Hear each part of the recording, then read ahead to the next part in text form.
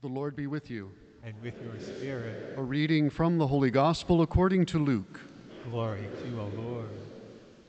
Jesus said to the Pharisees, "There was a rich man who dressed in purple garments and fine linen and dined sumptuously each day.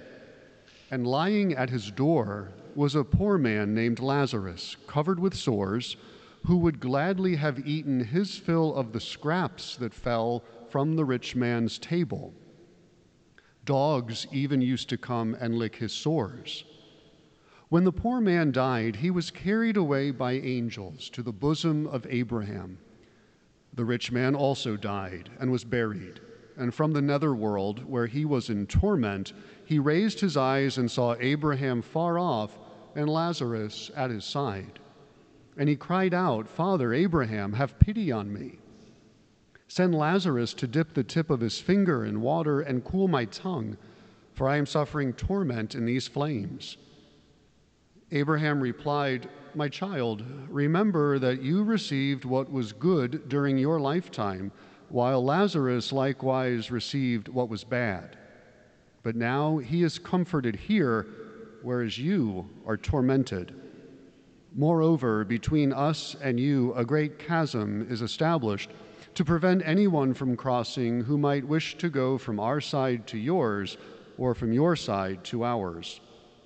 He said, 'Then I beg you, Father, send him to my father's house, for I have 5 brothers, that he may warn them, lest they too come to this place of torment.' But Abraham replied, 'They have Moses and the prophets. Let them listen to them.' He said, 'Oh no, Father Abraham, but if someone from the dead goes to them, they will repent.' Then Abraham said, 'If they will not listen to Moses and the prophets, neither will they be persuaded if someone should rise from the dead.'" The Gospel of the Lord. Again, a special welcome to all of our family and guests, all the visitors here this weekend. It's wonderful to have you on campus, and so fitting that we gather here in this chapel this morning.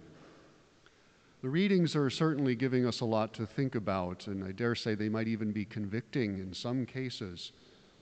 As I prayed over these readings, the phrase "mind the gap" came to mind. And if you've been to London or anywhere throughout the United Kingdom, mind the gap means be careful, don't fall in the crack between the subway platform and the subway itself.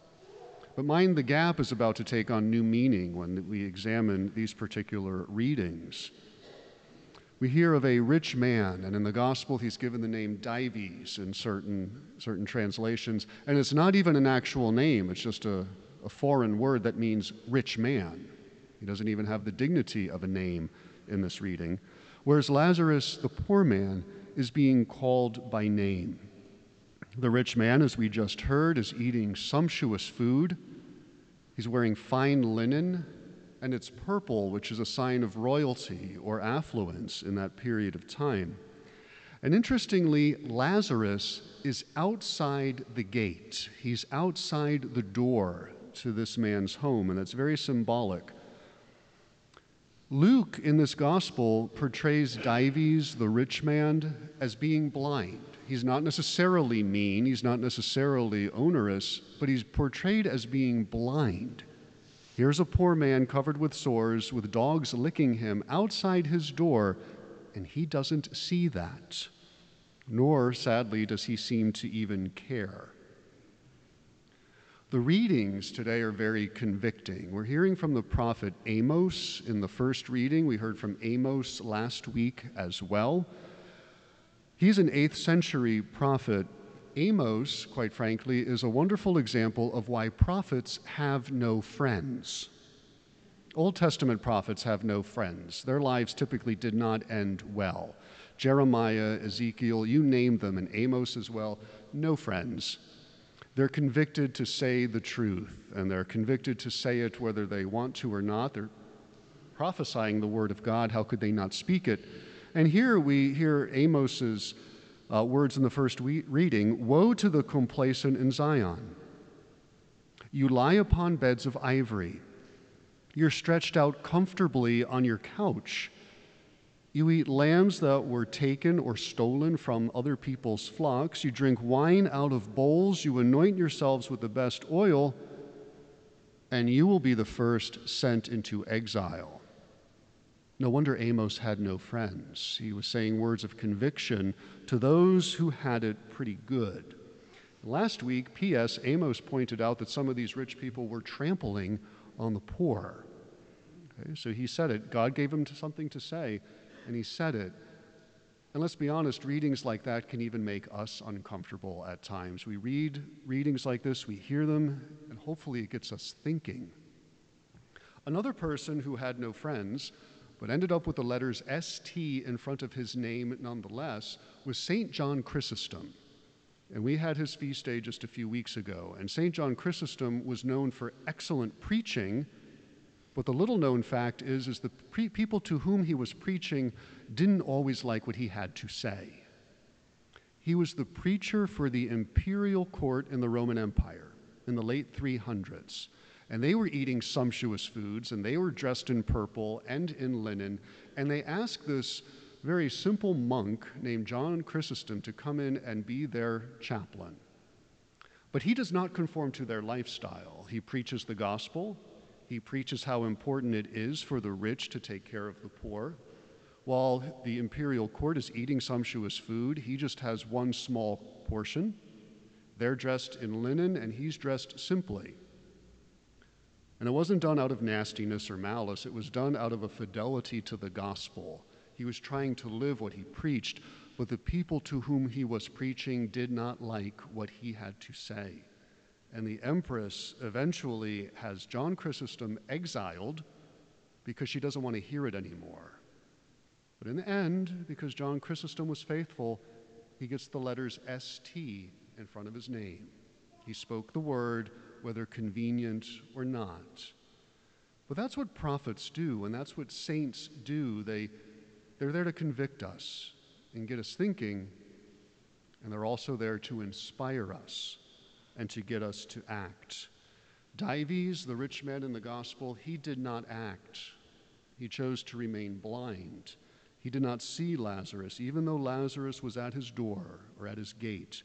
And the gate in the gospel, the gate represents an opportunity to do something. Dives could have opened the gate and walked through it, but he did not take that opportunity. It seems that he shunned it. The opportunity to help Lazarus was a door waiting to be opened. And sadly, in Dives' death, the door not only is unopenable, but that opening then becomes a chasm. It becomes an abyss that is impossible to cross. He had lost his opportunity, and once he got to the other side, it was too late. Some may think that these readings are intended to demonize the rich, and they're really not. Okay, again, they're called to convict all of us, to get us all thinking. We're all rich in some way, and I dare say we're all poor in some way. These readings are intended to inspire us, I believe, to mend the gap. I made reference to mind the gap at the beginning, but really they're intended to help us to mend the gap, that chasm that can exist between those who are rich and those who are poor in our lives. In fact, at the university, I want to go on record as saying it, I love rich people.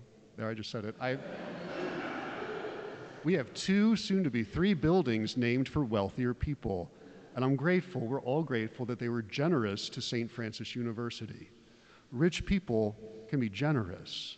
In fact, we sadly buried one of our donors this weekend, and his motto was, if you have the means, help others. And in death, stories came out about how this humble man who was very successful would help complete strangers. The story was somebody's car broke down outside of his office. They were on their way someplace else. Not only did he help pay for the car repairs, but he took the poor guy out to lunch as well. And stories like that come out about people who are rich and generous with others. It's inspirational. It's what we're called to do as Christians, whether rich or poor or somewhere in between. We're called to be generous.